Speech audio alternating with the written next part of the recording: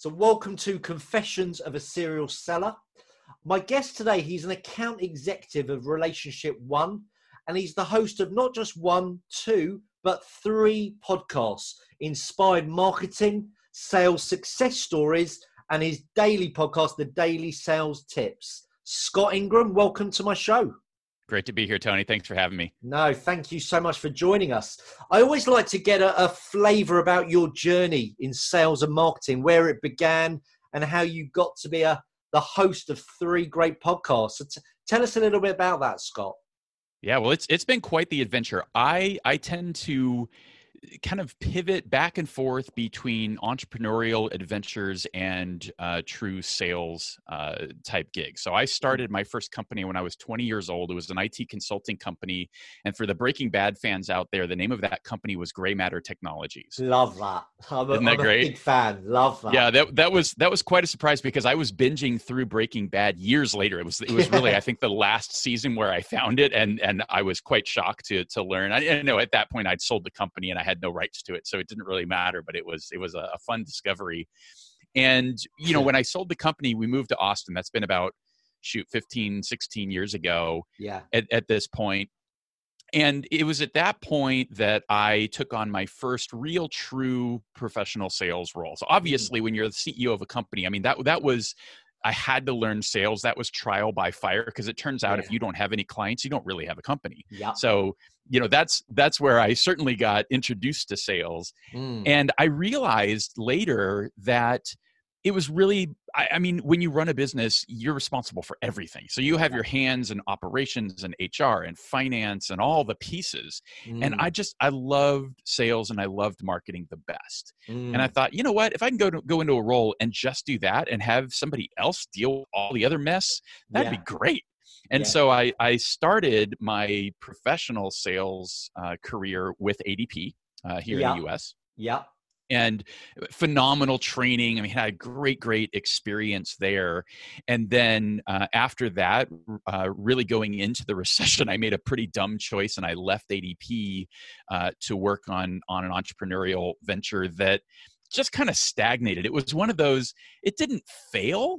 Yeah. But it wasn't successful. It just sort of meandered. And after a period of time, I decided, you know what, I want to go back into sales. And that was the point that I really got into the marketing technology space. And I went to work for the first of two companies that went public. So the first was Bazaarvoice. And then I went to work for a company called Eloqua. Eloqua, not only did we go public, we were only a public company for one quarter. And then we were subsequently purchased by Oracle and became the original part of the Oracle Marketing Cloud. And that brings us to today. Yeah. I now work for my favorite services partner when I was selling Eloqua, a company called Relationship One. And so most of my clients today are those Oracle Marketing Cloud clients. Typically, they're very large Fortune 500 enterprise scale organizations. Amazing. So it's been a great journey for you. And how did the three podcasts come about? Yeah, so the podcasts for me, a light switch went on a number of years ago. I won't give you the whole crazy backstory, but I'd always had this idea of really recognizing top sales performers. And initially it was a concept around an awards event, but I realized in listening to podcasts that the awards event was really just an excuse, because what I wanted, the thing that was missing for me, because I have always been a student of sales. I have read so many sales books over the years, it's ridiculous. Yeah. But the voice that to me was always missing is, I'm like, you know what, these are great resources. Yes. But the average person who's written a book about sales probably hasn't carried a quota on average in some number of decades. Yes. And I thought, I want to hear from the people that are doing the very best right now. Yeah. And so it was that confluence of things, right? It was, hey, I don't really need to go do this awards event to go do this. I can just start a podcast and I can, and on Sales Success Stories, I only interview active individual contributors who are either the number one outright top performer, or I always joke, I'm willing to settle if somebody's the top 1%. So if they're two on a team of 500, that's good enough for me. Yeah. And, now we're 3.5 years and over 90 interviews into that show. And I can't tell you how much I have learned through that process, how much I have improved myself through that process. So I'm desperate to hear, out of those 90 interviews, and this is going to be tough for you, Scott, to do, but if you could share your sort of top 5 lessons you've taken from some of the top sales performers who are on the front line right now, what would you say they were? Yeah, why don't we kind of talk through them in some big kind of broad strokes buckets? Yeah, go for it. So I'd say the first one is they've just got an incredible mindset. And it's amazing because now the show has really started to come full circle. I did an interview just this last weekend with a gentleman who became number one because he listened to my show over 2 years ago and started to apply these things. Wow. And when he listened to that episode, and specifically, it was an episode with David Weiss. I think it was episode 24. And David talked about a process that he used. And process is another things that we'll talk about next. Yeah. But he had made the jump from sales development rep to account executive. Yeah. And he was really struggling. To the point where he's like, maybe I'm just not cut out for sales. And he discovered this episode. And he's like, you know what? What's missing is I don't have a process. And he really took that on, and in that first year he made his number, made President's Club, did really well. In the second year he doubled that number. Wow. And became the number one rep in the company that did the biggest deal in the history of the company. Just extraordinary results.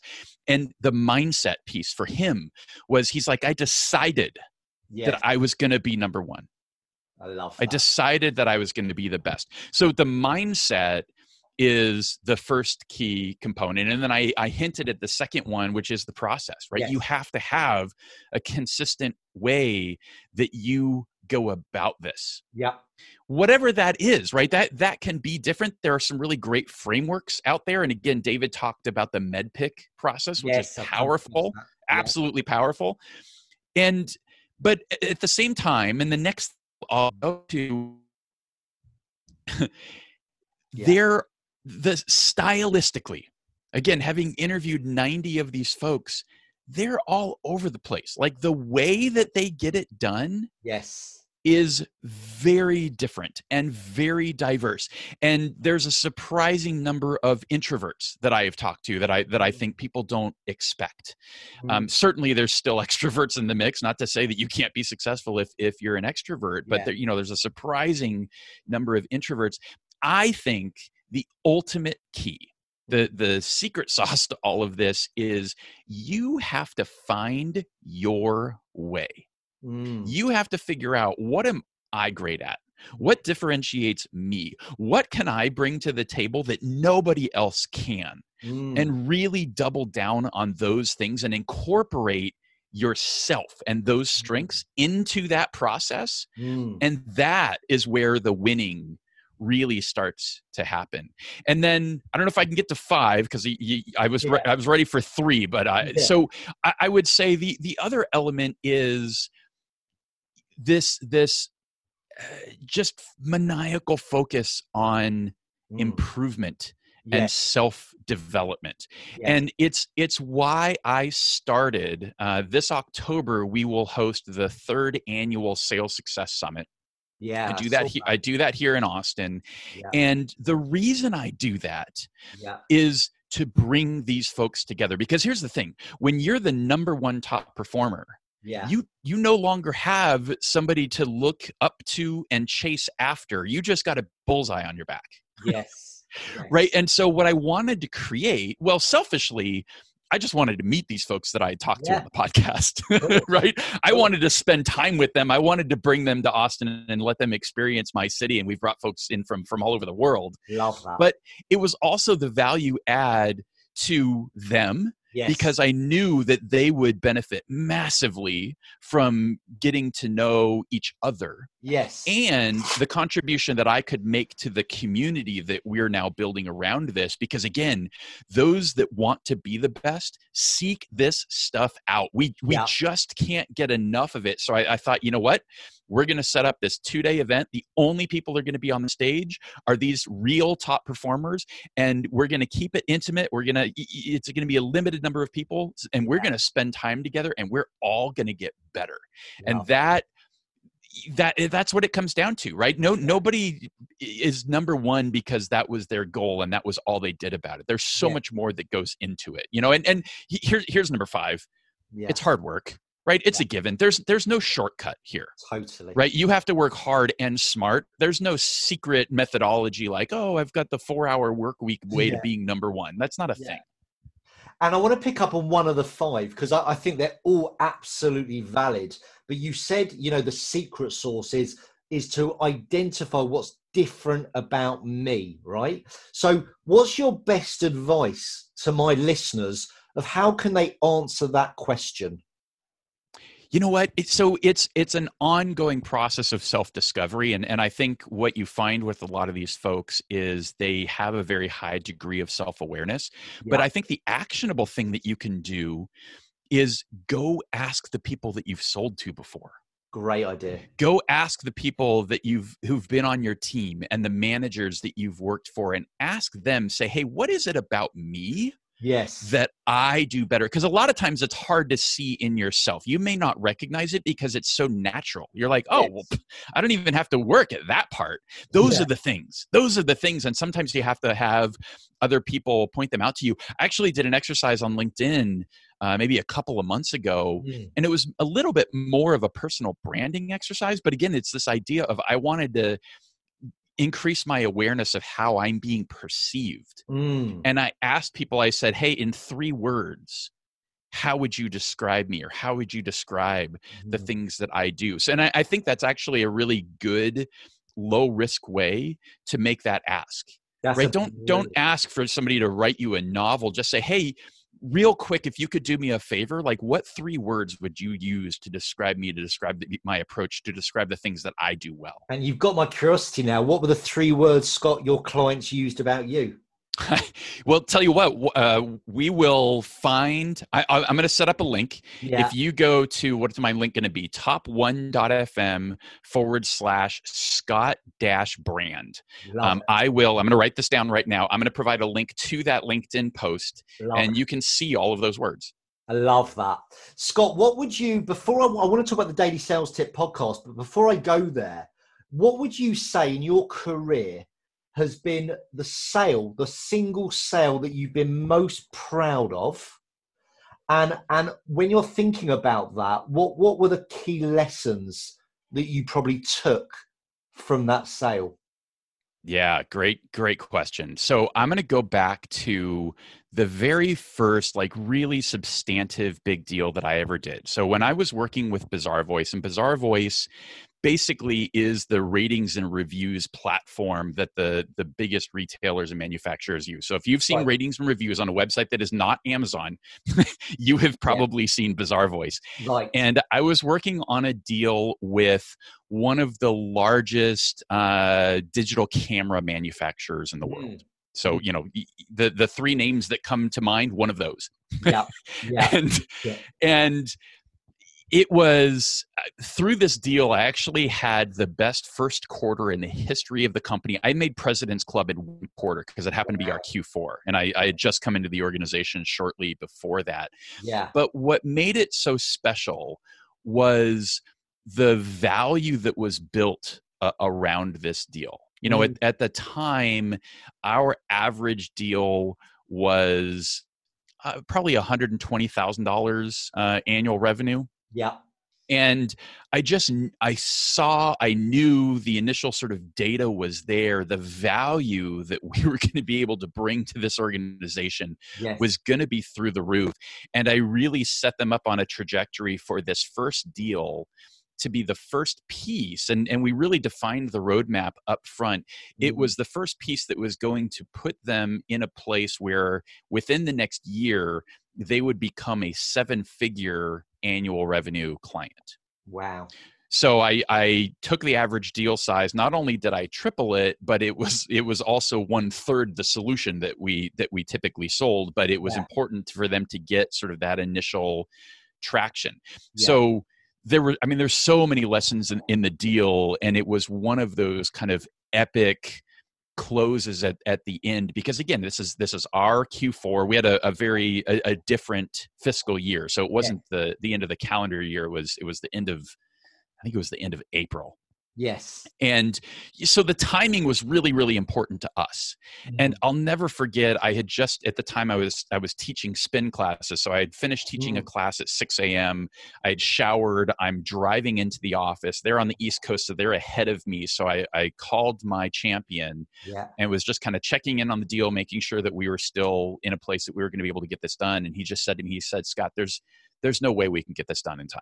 Yeah. We still have to go through legal review. That's a giant process for us. We've only got a couple of days left." He said, I just don't see a way through.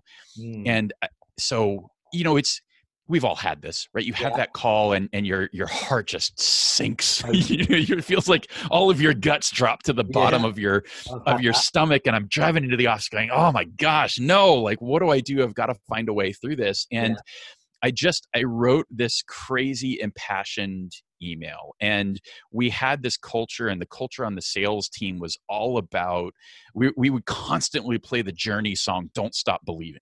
Yeah. Yeah. And I just shared that. I just said, "Hey, you know what? We believe in you, and we believe in these results so much. Like, this is going to make such a massive difference. And we've got this saying here," and on it went. Yeah. And I'll never forget, about 10 minutes after I send this email, I get a 3-letter reply. And he just replies, "DSB." And we proceeded over the course of the next few days. And again, it's empowering your champion, right? He went through Herculean efforts to pull the strings and get legal involved. And so, we went through red lines live together on the phone and just cranked. And we got this deal done. And within a year, I moved on from that particular territory.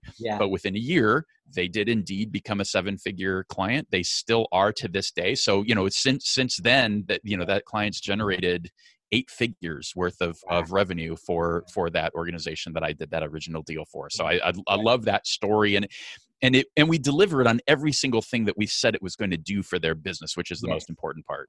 Love that. I love that. No, that's a phenomenal story. And I know I want to talk about your Daily Sales Tip podcast, because I know that the concept is a sales guy comes on, he shares 5-minute tidbits, right? What are the 3 that really stand out for you, that taught you something that you didn't maybe, know to begin? Oh gosh, you put me on the spot again. That's really hard, because today I think we released the 444th tip. So there are so many and so many different good thoughts. I think that in itself is a lesson, and something that I really work to practice, because in those 444 days, I have not missed one. That's and incredible. Sales success, like any type of success in life, is so much about consistency. It's not always going to be great. Not every tip is amazing. Some of them aren't as good as others, but what matters is that it happens every single day. Yes. And I think there's such an important lesson in that. And, one of the things I think about a lot is, and I don't know where this originated, but this idea that most overnight success stories take 10 years. Yes. What you don't see is all the stuff that happened and led up to that. So I like to think of myself as an overnight success story, but I've still got more years to go, right? You just have to keep plugging away and stay super persistent and stay super consistent, right? That's such a good point. Such a good point. I read something on Facebook a couple of years back where a guy turns up and he fixes, like a plumber, and he fixes something in someone's house, and he said and he did it in literally 30 seconds, and he said to the guy, "Well, that's £850, so probably in dollars like $1,000." And the guy said, "You've been here less than a minute. How can you charge me that extortionate fee? He said, no, I've been here less than a minute because it's taken me 18 years to learn what to do to fix it in under a minute. And I love that. I love that idea, that concept that it's not about the time, it's the value that we bring and the amount of time it takes to get great at something or to build that consistency, right? Yeah, that's that. And I think it's important to think about and measure the inputs. Yes. Right. We can't always control the outcomes. And, I think things happen all around us, but what you can control is what you put into it and the activities and the things that you do day in and day out that ultimately make that difference. And I totally agree with you there. And you touched on that key word, consistency. And I think hats off to you for over 400 days to consistently put one out, do a pod is incredible achievement. What's your best advice for my listeners of how they can build and create consistency in their life to make them top performers? Well, I think it just goes back to the mindset, right? You have to commit to it. You have to, it's as simple as a decision that you then act on, right? So it's deciding, what, this is what I'm going to do. And it's going to happen every single day, no matter what. Yeah. And once you make that commitment to yourself, and better yet, make it publicly, because here I am talking to your entire audience and telling them that every freaking day there's going to be a new sales tip. I can't there's way too much public pressure on me to not deliver on that, rather than keeping that thing a secret to myself, and then I'm only letting myself down. Yeah, I think that's really powerful. Actually, I think I've written 5 books on sales, and I've committed to doing another 2 this year. And I think I did exactly that. I publicly, and I'm doing it again now on my podcast because I have no choice now. My reputation lies on that point. So, and I think that makes a big difference, right? Absolutely. Absolutely. Or you can do what I do. I'm like the Tom Sawyer of authors. I just have all of my friends write my books for me. Yeah, that's definitely, I'll take a note of that for maybe the one of the 2 books I'm going to write. You said earlier on that, you're very well read. You've read hundreds of sales books. What are the ones that have probably had the biggest impact on you and your sales ability? The one that I keep coming back to, that in the last, it's been years now since I read it, maybe 3-4 years, but it's just the one that sticks in my head. And it's not really a sales book. There's a book called, oh gosh, now the name can't fall out of my head. Jocko Willink is the author. Yeah. And his book is called, you got to be kidding me. I've not heard of him. What's his name? Jocko Willink. Okay. Hang on, let me look this up. I can't believe that I'm having some mental flatulence. Right now.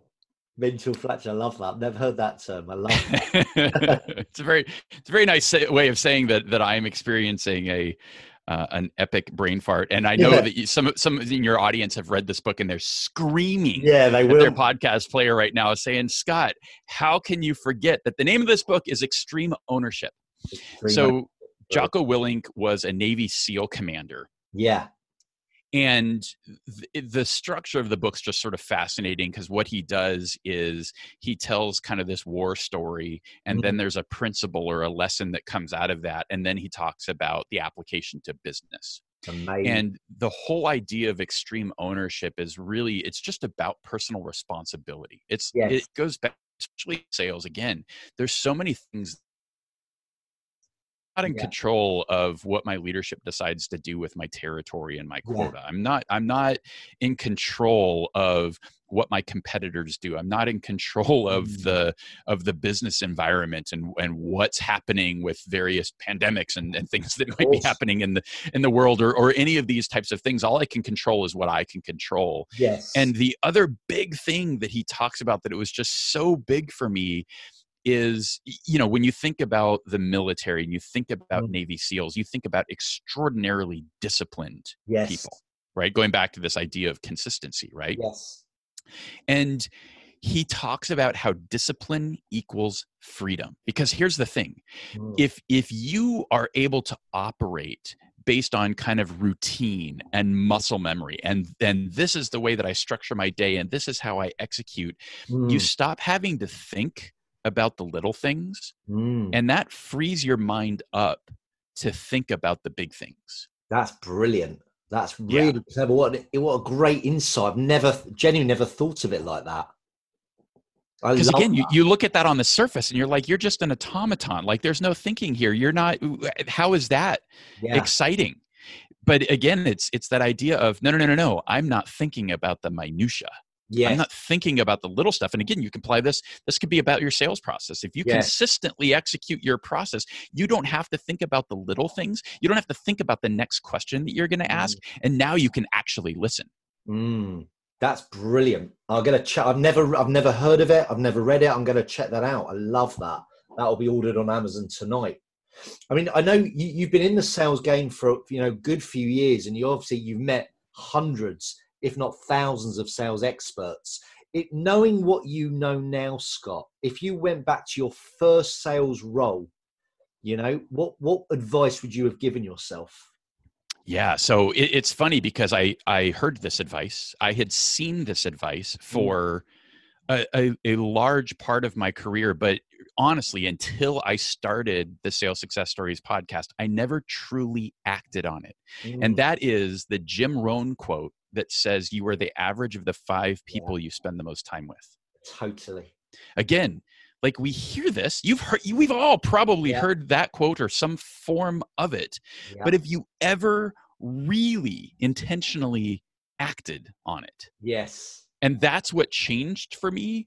And my results have changed dramatically, right? Because when I started this journey, I wasn't the number 1 sales guy in my organization. I am now. Yeah. By a lot. Yeah. Yeah.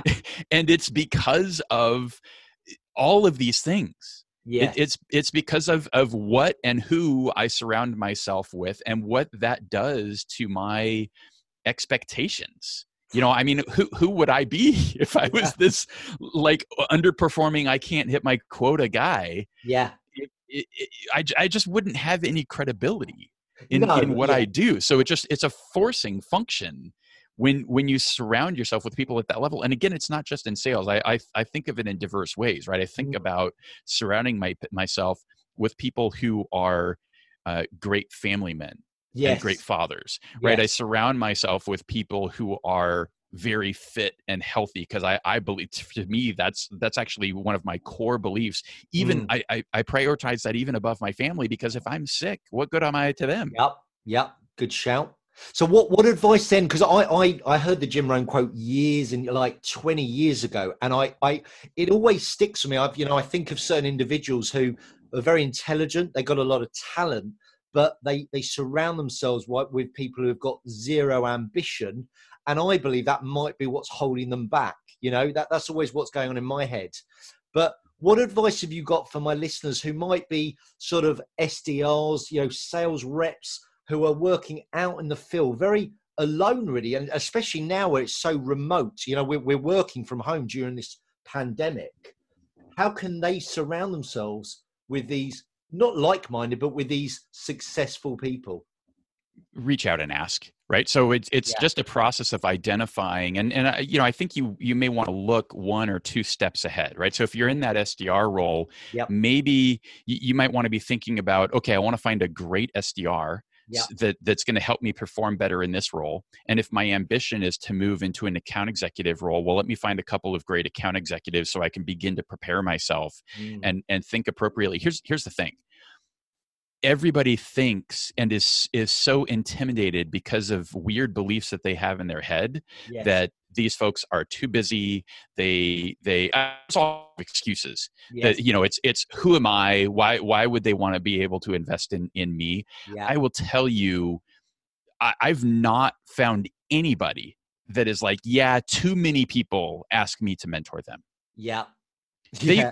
They want this. I mean, all of the people that I've asked to be on this show, and people think, oh, well, it's because you have this show and this platform. I'm like, are you kidding me? Yeah. The very first person I ever interviewed was the #1 performer at LinkedIn. He actually was working on the Microsoft relationship before Microsoft acquired LinkedIn. Incredible.